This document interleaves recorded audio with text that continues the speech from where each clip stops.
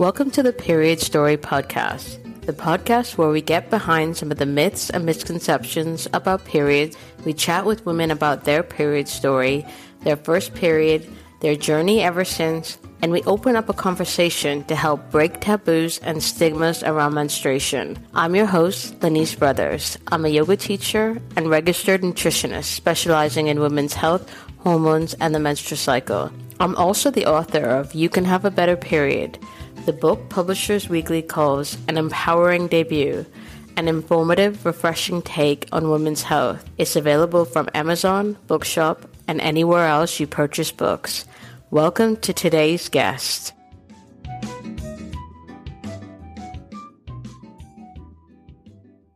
I am so excited for you to hear today's show. I had a fantastic conversation with Mary Ellen Reeder, who is the co-director of the YARLAB, a wellness device to treat urinary incontinence and improve pelvic floor health. We talked about incontinence, how common it is, the lack of education that we have about the importance of pelvic floor health, and some practical solutions that anyone can take. I'm excited for you to hear today's conversation, so please enjoy the show. On today's episode of Period Story, we have Mary Ellen Reeder. She is a co-founder and director of marketing for a company called the YARLAB, and she's doing really amazing work educating about the importance of the pelvic floor.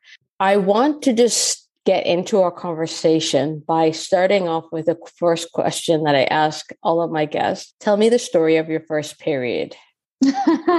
So my first period was a little bit, I guess everybody's is different, but I didn't get mine until I was 16. So I was kind of later than the rest of my friends. The rest of my friends were in middle school or whatever, and I was nearing the end of high school.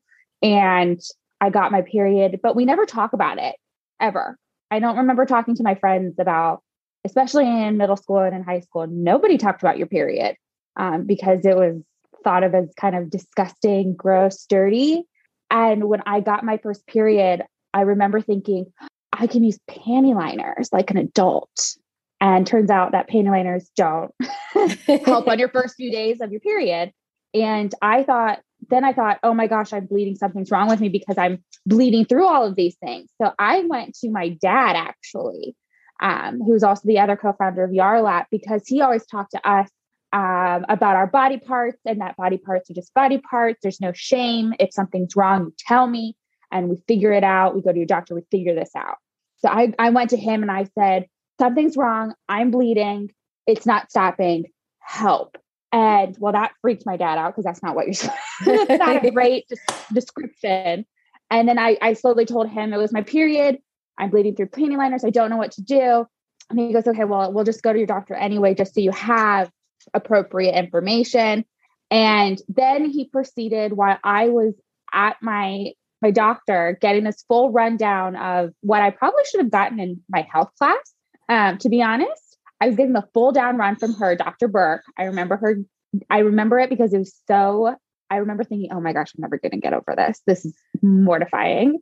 And she was telling me all about what was happening with my cycle and everything. While I was doing that, my dad went to the grocery store and bought one box of every tampon and every pad and put it into the box and came and he was like, you're going to find out what is comfortable for you and what fits for you, and whatever you don't need, we'll figure out what to do with the rest. And that was my first period story. And I remember it because I think he had like 6 grocery bags of absorbent pads, tampons.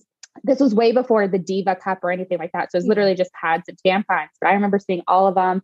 And I remember I played soccer. I played soccer very intensely. So I was like, oh, I'm going to do the one with the girl with the sports and the tampon with the sports. And I don't need pads because no. And I just remember that so intensely because then I told my friends afterwards that my dad was the one that helped me with my period. And they were like traumatized. And I don't know why. I was like, it's just my dad. But turns out dads aren't the ones that back in, 2003 or whatever, they weren't the ones telling telling their daughters about periods. I guess that wasn't the norm, but it was at our house. Wow. This is actually the first time I've heard a story where the dad was so involved. But I think it's beautiful, and it really should normalize this idea that you're both set of parents in like a heterosexual relationship should be able to talk to their daughters about menstruation. So why was your dad so comfortable with this? Where did this all come from? Yeah. So my dad is a medical device engineer. So he creates these devices to help with muscle tone and muscle rehabilitation. And he's what you would think of as like a stereotypical engineer. He's very practical, everything. And so when we were growing up, it was just parts are parts. And it's all, I hate to say this because it takes the humanity away from people, and he by no means means this, but our body is essentially just a machine. And to keep it running smoothly, you have to label the parts correctly. And so for us, there was never like a coochie or a vajayjay or a PP, a booty hole or anything like that. It was penis, vagina, vulva, vaginal area, anus, rectum. Sometimes we'd call it a butthole. I always thought that was a hilarious term. I still do. But for us, it was always just talk about your body parts. It's okay. Everybody poops, everybody farts, everybody pees. Half the population bleeds once a month, theoretically. And that's just the way it is. And that's okay. There's no shame in it. There's shame in being shamed. So I'm very grateful of having that. And I know after doing stuff with the YAR Lab, I'm very aware now that that is not the norm. It's still not the norm, especially for women and especially for women with dads who talk to them openly about their periods like I did. That's very much not the norm. Yeah. I really appreciate that pragmatic approach because I've got an 8-year-old son, and I've always been kind of really straightforward about the naming of the body parts and just kind of like, it's a penis. Because over here in the UK, the euphemism is they call it a willy. Like that's the kind of the kids, or in North America, it might be pee-pee, but over here it's a willy. And I've always said it's your penis. You need to use a proper name. And that kind of has stuck. Although now that he's gone to school, his friends, they joke a lot and they call the body parts different names, but he knows what they're supposed to be called. And I think that's really important, especially, if there's any trauma happening, that children should be able to say the exact name of anything that is happening to them. So what you're saying about your dad is really refreshing. So you then told your friends and they were traumatized because they didn't get the same sort of education that you got. But just kind of working it back a little bit, you got your period when you were 16, but did you know exactly what a period was because your dad had done that education on the kind of menstrual health side as well? No, so that didn't, my menstrual health stuff didn't really hit until I got my period. And that's why it was such a big shock. I was like, I had heard the term and I know like my friends had cotton balls. Turns out those were tampons. And I knew that it made them uncomfortable. They never talked about it. They would sometimes joke when they would exchange tampons or pads in the hallway. And I wanted to be part of that club, but I knew that I didn't want to be in the pain that they had described. But I didn't know anything about biologically what was going on or really like the basics of what was going on until I got my period. And then it was like a quick run through, like a 101 brief 5-minute thing from my dad. And then we drove off to the doctor's office and I got a 45-minute description with a 3D anatomical like womb. And then there were charts and all these other things. And I just remember her talking about the female body, but then I remember her also talking about the male body. And I remember thinking, how does this affect the male body? And she was giving me a full health class in 45 minutes. And she was like, she was like, I'm surprised that more people don't know about this in health class. And I thought, I'm a good student. We aren't taught about this in health class. I would have remembered because this is terrible. This is not stuff you forget. And I think that was definitely the first moment where I remember thinking, wow, why don't we ever talk about what is fundamentally going on with our bodies? And I was at age 16. So you got your period, you got this education from your dad and your doctor. And then what was your relationship like with your period after all of this happened? I think of her as I love her. She annoys me. She's kind of the best friend that you've had since you were born. And you have this deep fondness for her, but also at the same time, you thought, if we met now, I would not like you. You know what I mean? And so I like her. I know everything is running smoothly when she arrives on time. I know that my diet's okay, my exercise is okay, I'm hydrated when it aligns within my time frame. But I know that I get really bad pain and cramps my first 2 days that are unbearable.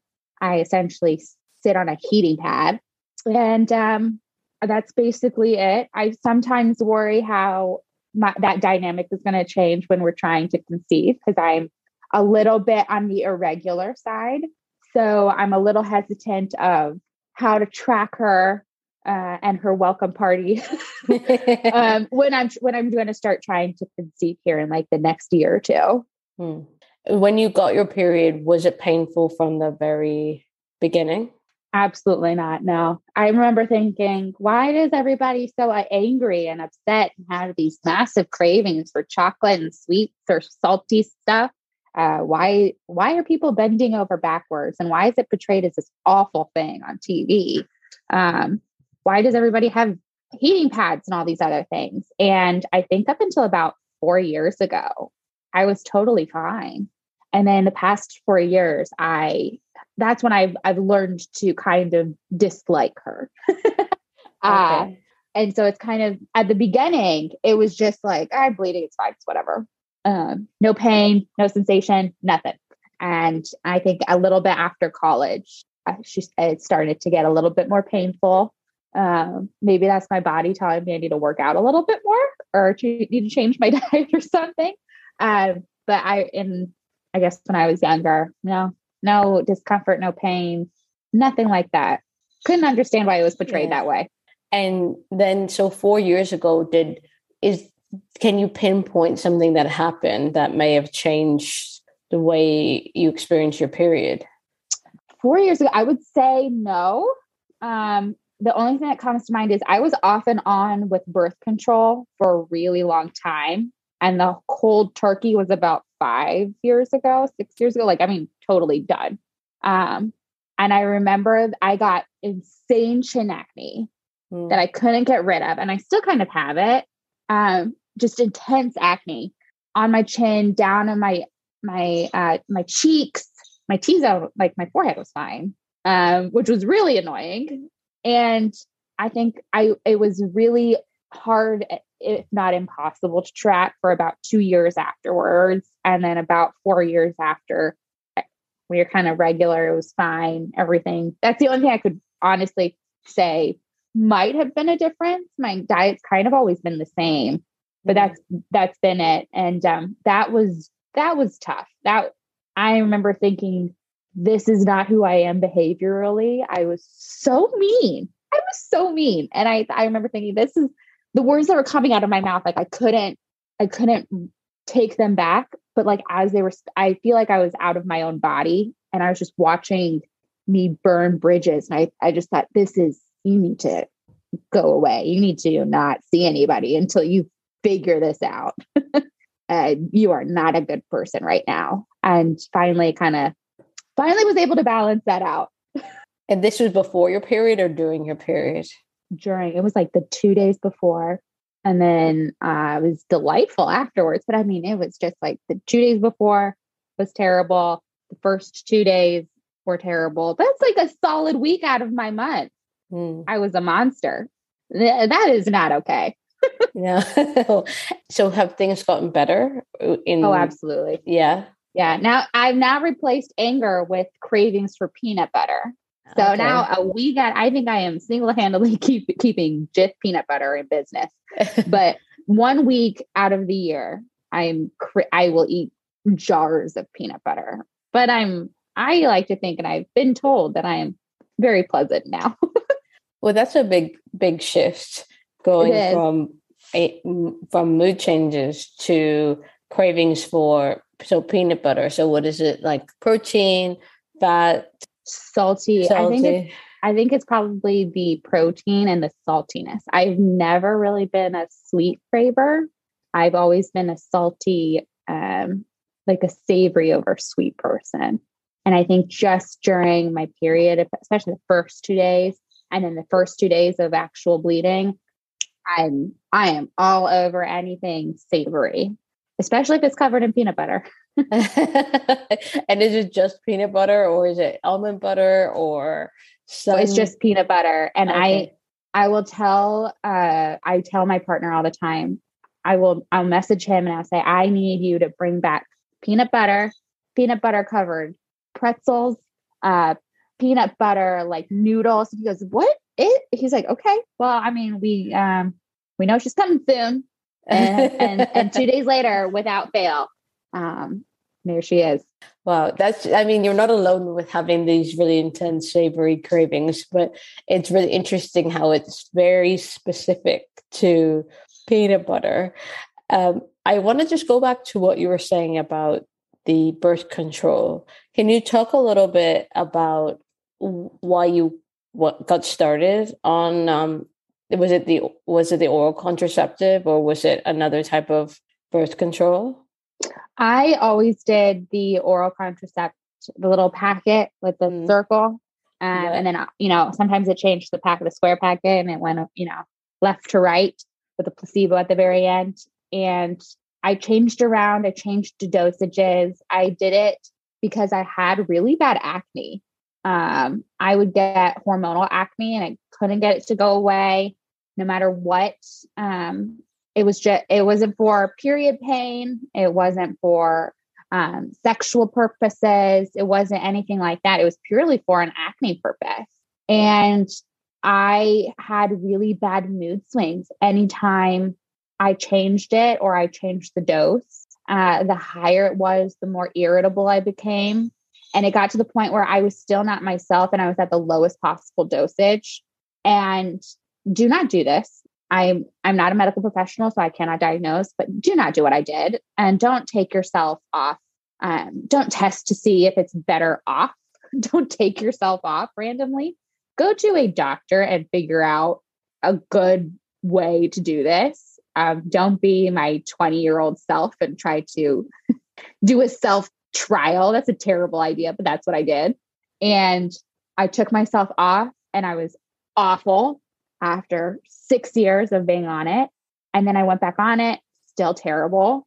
And I basically did everything that I'm pretty sure a doctor would tell you not to do. Don't take yourself on it, put it yourself on, take yourself off, put yourself on. And then I took myself off cold turkey. And it took a while for me to balance out my mood.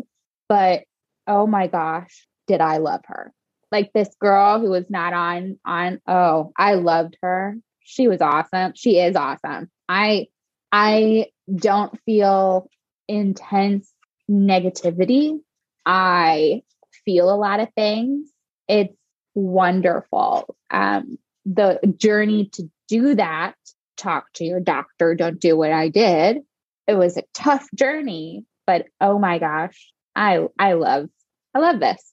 And I'm not on it and I can track who I am regularly. I cycle regularly. I do all of that. I have a little handy calendar that I mark, on the month to month basis. It's a monthly calendar, really tiny, but I can track on the days. It's usually anywhere between 26 to 32 days. But again, I'm not the most regular person, but I would not, for my own purposes and my own body, I'm not going to ever go back onto pill or IUD just because it was not I wasn't really proud of who I was. And I think that was more of a mood thing of how it changed the levels within me. And I know that I'm probably a total outlier. A lot of my friends adore their IUD. I love it, rave about it. Whenever we catch up, they're talking about their updates. We're obviously very open, but for me, I'm the only one that's completely off, out of my core group of 6. I'm the only one that's off. 4 of them have IUDs. 3 of them love it. But this is my story. Yeah. So I did not like who I was. I love who I am now. I no longer have like these monthly spikes of intense negative mood swings, intense negative feeling.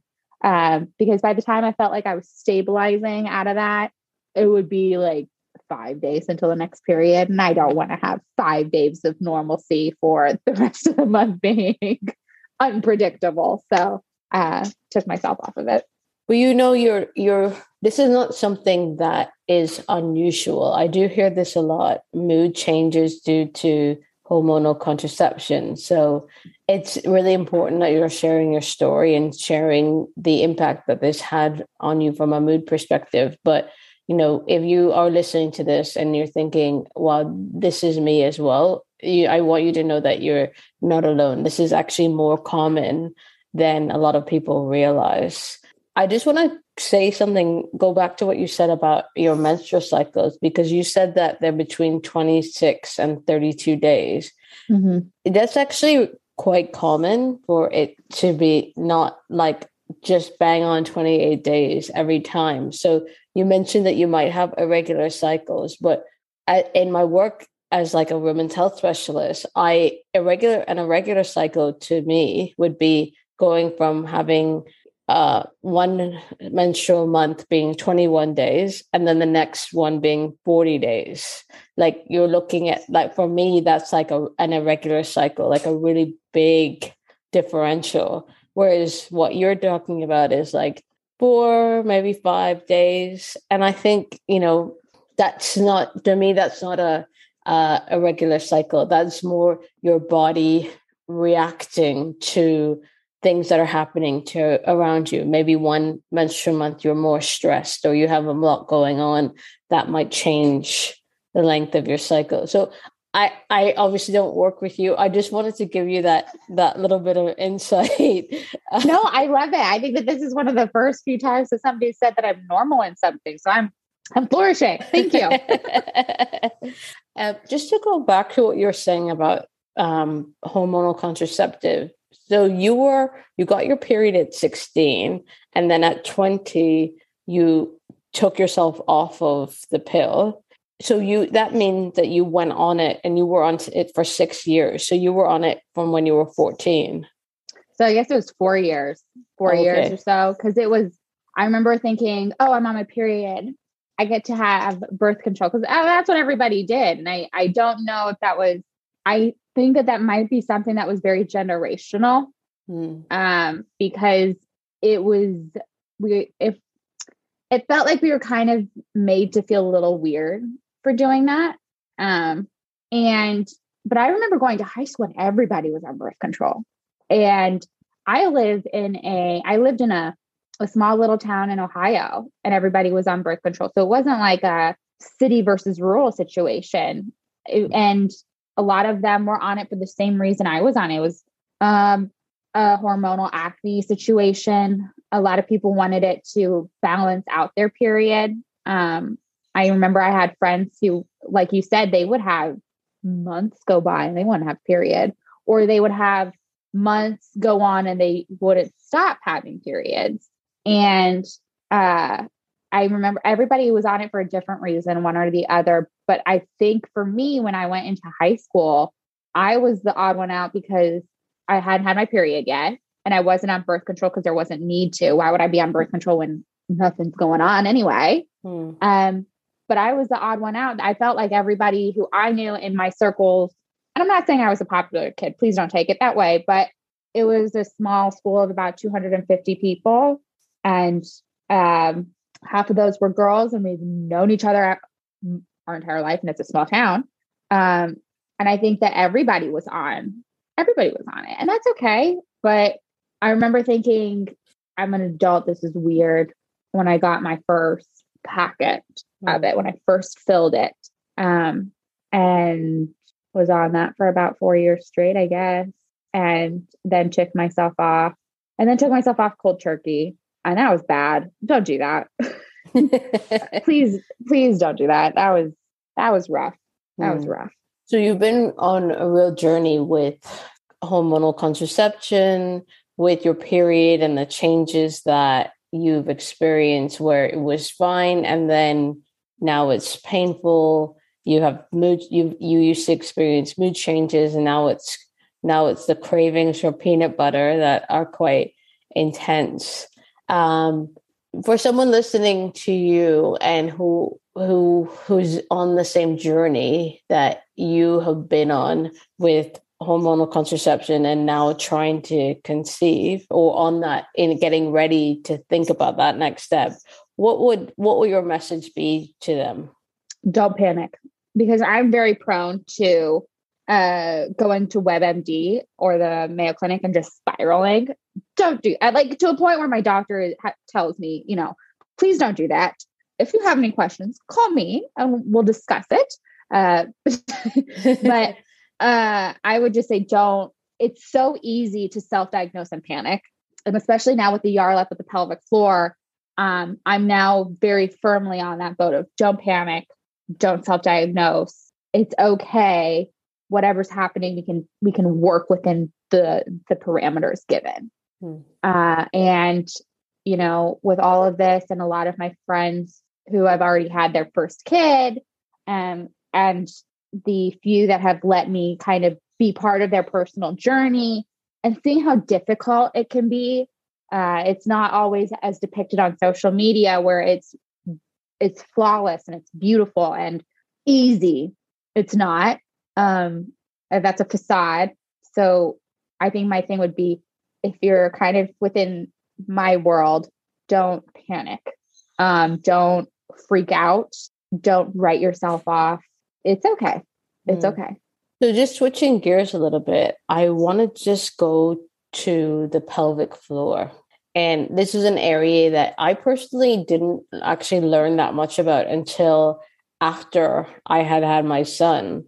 And then I started learning about the different exercises that you needed to do. Of course, like you learn about Kegels and, like that's kind of permeated into the cultural conversation about pelvic floor, but I didn't have a true education until I actually really needed to strengthen my pelvic floor. So can you tell listeners why the pelvic floor is so important? Yeah. So just like you, I didn't know about the pelvic floor muscles until I started doing stuff with Yarlap with my dad. So that wasn't until I was about 24. So about 6 years ago. And only because I started working in it did I realize what was going on. And even my own friends, if I wasn't standing on a soapbox, yelling about the pelvic floor, I don't think that they would know about what's going on with the pelvic floor, because we aren't taught about it or know really where it's located until we have a child or we have bladder leaks. And then it's kind of did you know that this body part existed? Were you aware that these muscles are in your body and they're in everybody's body? Did you know that? And the most common answer is no, I had no idea. So I'm in the same boat with the pelvic floor muscles. It's just we never discussed it and we never talk about it, even though they are basically the foundation to hold, for women, your bladder, your uterus, and your visceral organs into their natural position. And for me, not knowing about that was mind blowing. Even when I got the health class discussion from my doctor, we still didn't talk about it. We still didn't talk about the pelvic floor muscles because I'm not sure why. I don't know why we don't put more emphasis on these muscles, especially for women, because it's more of a laundry list of what doesn't affect them as to what does affect it for women. So. And so it's a really important muscle. Can you talk about some of the effects that not taking care of it, not through lack of awareness or not pointing any fingers, but what are some of the effects of not taking care of it? Yeah. So some of the effects can be pelvic floor dysfunction. So that can include urinary incontinence, which is involuntary bladder leak. So when you laugh, sneeze, cough, and you pee a little bit, sudden urges to go to the bathroom, incontinence.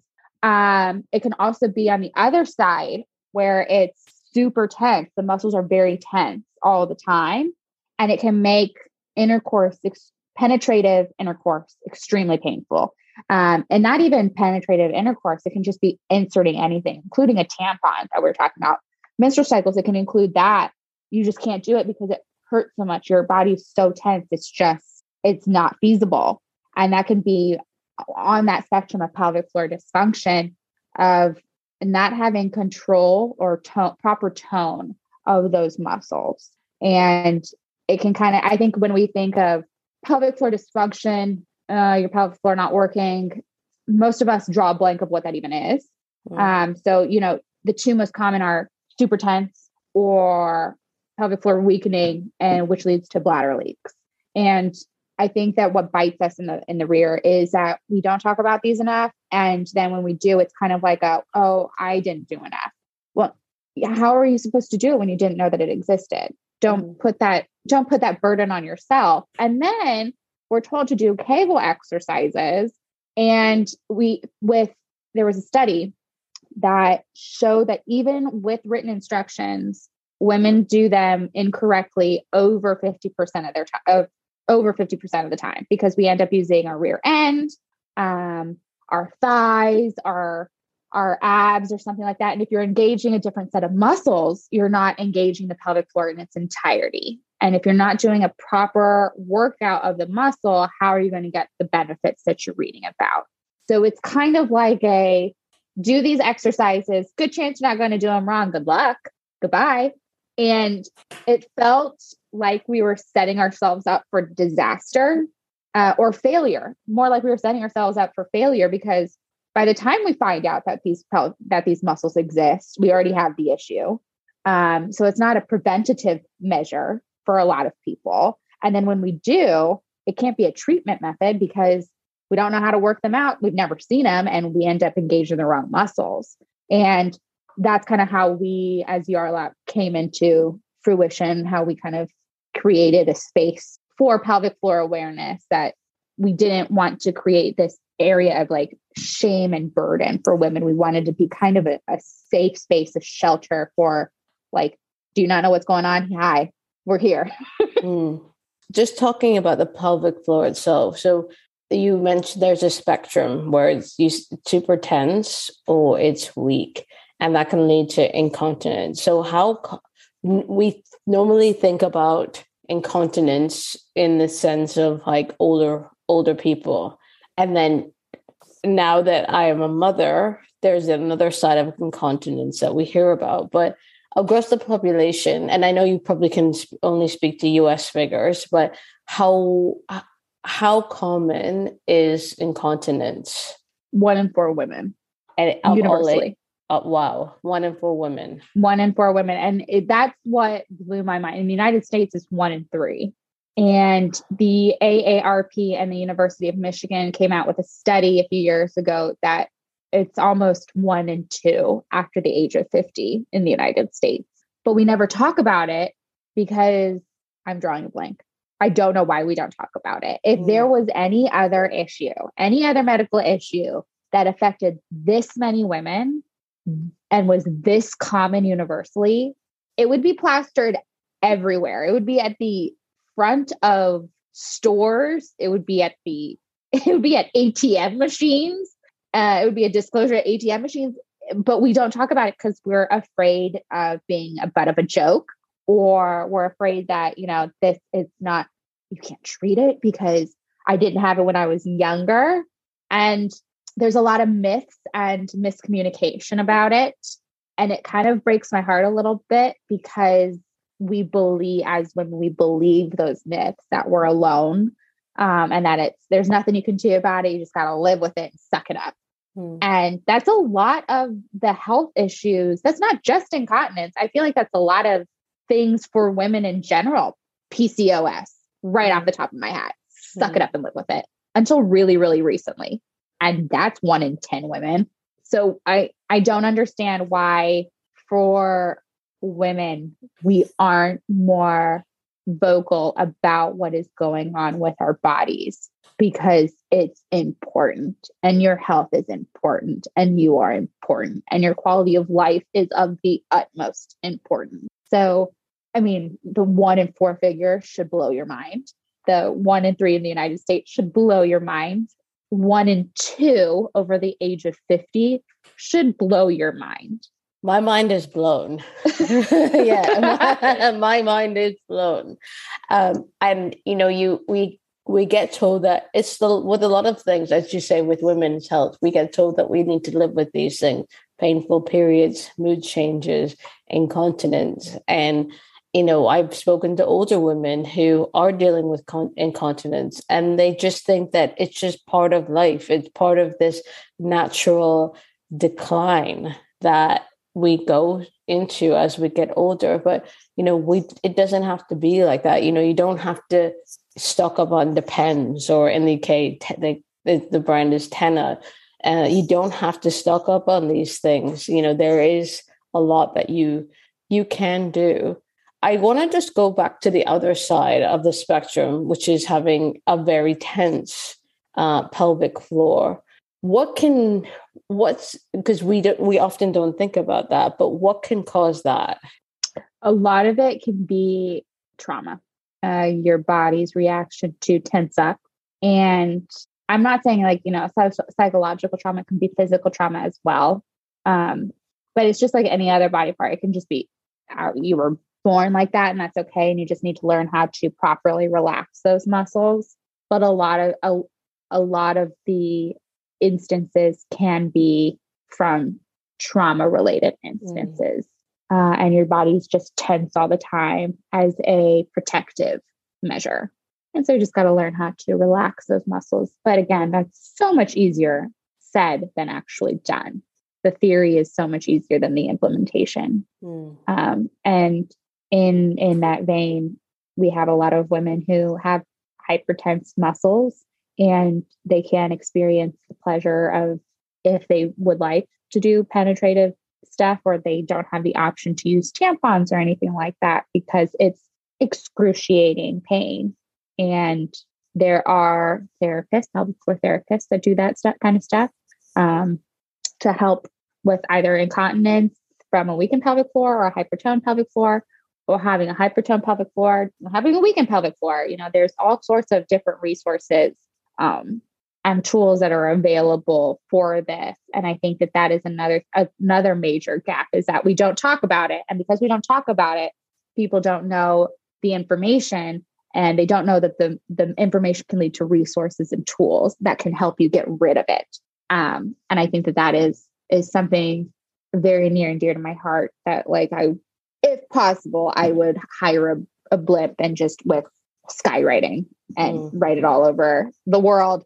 But I think that there is an information gap where we assume that, well, this is just part of life. And then we don't look deeper into it, and we don't find the tools and the mechanisms to help with the actual issue, and then treat the issue. We sometimes treat the symptom by getting absorbent products or anything, when it could be just toning up a muscle or learning to relax a muscle and getting the tools to get rid of the root cause rather than the symptom. So awareness is a big part of this. How can we increase education around pelvic health? Break the stigma around it. I think that we've come really far. We still have plenty of work to do when it comes to the menstrual cycle, but we now talk about it openly, and we joke about it. It's not to a point where everybody feels comfortable doing that, but I think it's more acceptable than to look at people and be like, I peed myself. And I think that if we kind of do take within the same vein that we have with the menstrual cycle, and break that stigma and nurture a conversation that helps. Knowing that you're not alone, knowing that you're not the only person in the world who suffers from this is a huge step forward. And that knowing that there is something there to help you get rid of it is also very key. Yeah. So to that point, let's talk a little bit about the Yarlap, because these sorts of products are really powerful. And, you have a country like France where after you give birth, you get prescribed pelvic floor therapy. But in the UK, that doesn't happen. So women are scrambling around trying to figure out a solution. And so you and your dad have created a product which could be a solution for many, many women who are experiencing pelvic floor dysfunction. Tell us a little bit more about it. Yeah. So it's actually fun that you say that about France, because that is perfect. My dad actually was on the team to help design the device for pelvic floor muscle rehabilitation for the national healthcare system in France. Oh, wow. And in Germany, Scandinavia as well. So he kind of knew what needed to be done, and then created an over-the-counter one for the United States, and also for the UK as well. And there is just this gap. And we fell into it also before we created the Yarlap. It was a big moment, is that we had a family member, but not a family member, a dear friend that had urinary incontinence to the point where she knew she had 15 minutes. She had 15 minutes of freedom, and she had to go to the bathroom. And it was like clockwork. And it got to the point where she wouldn't leave the house. And then she became secluded, which led to a whole array of things, and destroyed her social life, all this other stuff. And my dad goes, well, there's stuff in France and in Europe that you can just go and get it and it'll be covered. So there's probably something like that in the United States where you can just easily go and get it. Well, no, it's not, because it's the United States. And and so then we created something that we knew we had the resources, the quality, we had everything that we could do to bring something that would work to the United States that could be easily accessible.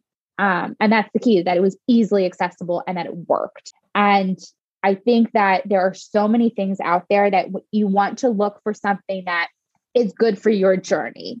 If you have pelvic floor muscle control and you can do the workouts, but you're not sure if you're doing them properly or if you're engage in the correct muscles, there are an array of tools, right? There's eggs, biofeedback tools, and all these other things. But if you want something done for you and you just sit there, or you have no ability to control those muscles at all, those tools may not be of use for you because they could engage the wrong muscle, right? You can end up using your butt again to hold everything in and just clench and to squeeze. And if you're using your butt, you're not using your pelvic floor muscles. And so you're not going to get the benefits. You'll have a rear end that looks amazing, but you're still going to have these leaks because you're not engaging the pelvic floor muscles. So maybe those aren't correct for you. You want to use an NMES, a neuromuscle electro device that sends a signal into your pelvic floor muscles. And there are just there's different arrays, and there are dilators for, weakened or super tense pelvic floor muscles. There are an array of tools, but you want to find out what works for you and what is beneficial for your journey. Because if you have a tense pelvic floor muscle, getting something that is going to do the pelvic floor muscle workouts and clench for you is not what you want. You want something that's going to help you learn to relax those muscles. So it's really important that you find out where you are on this spectrum of tone and then go find a tool that is appropriate for you, because you don't want to be backpedaling and not getting the correct tool for your problem. So you want to find out where exactly you are on this spectrum of tone. So if you are wondering where you are, so if you don't have some of the obvious signs where you have bladder incontinence, or you have like a super tense, like you can feel it, or you have issues inserting tampons or issues having penetrative sex, would you say that the best way to get a sense of where you are is to see a pelvic floor specialist, like that sort of therapist? Or your GP, whoever does your exams, if that's your OB or if that's your gyno or whomever, can tell you how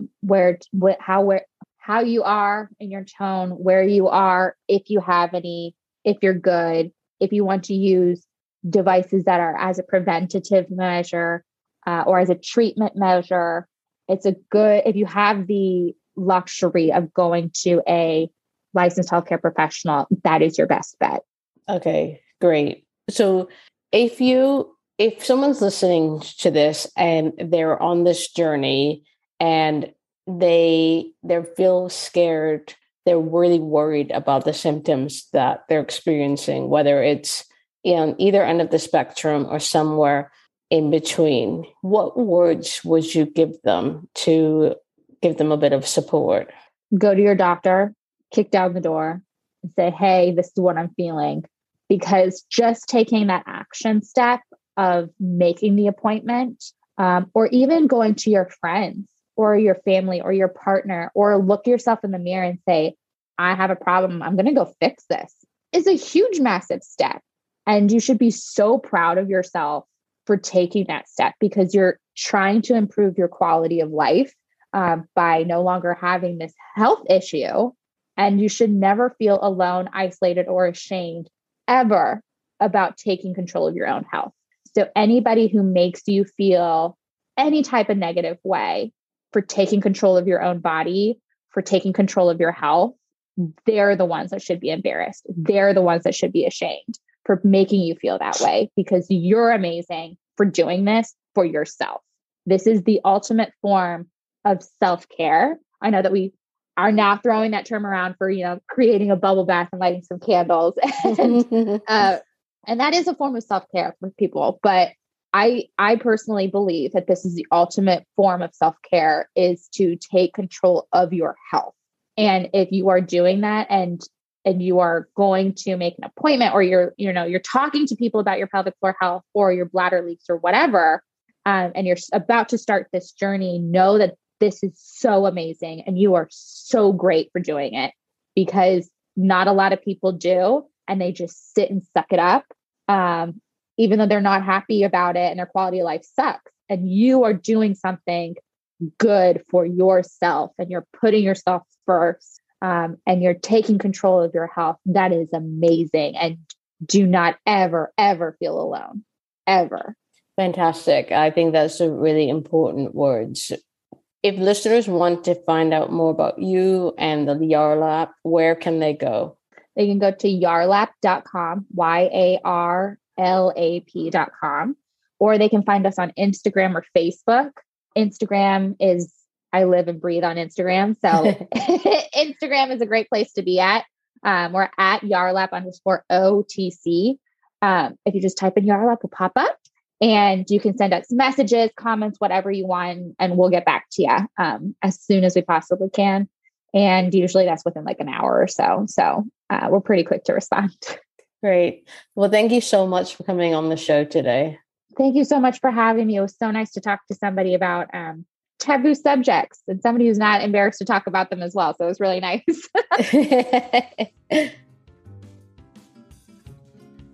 For more inspiring conversations, head over to periodstorypod.com, where we have so many more for you to peruse. If you want help with your menstrual or hormone health, email me on hello@eatlovemove.com to set up a free 30-minute hormone health review. If you like today's show, please don't forget to subscribe, rate, and review wherever you get your podcasts. Tag us, come say hi, and send in your requests for who you'd like to see on the show on Instagram and Twitter on @periodstorypod, or email us at hello@periodstorypod.com. I'm Lenise Brothers, and you've been listening to Period Story. Thank you so much for listening.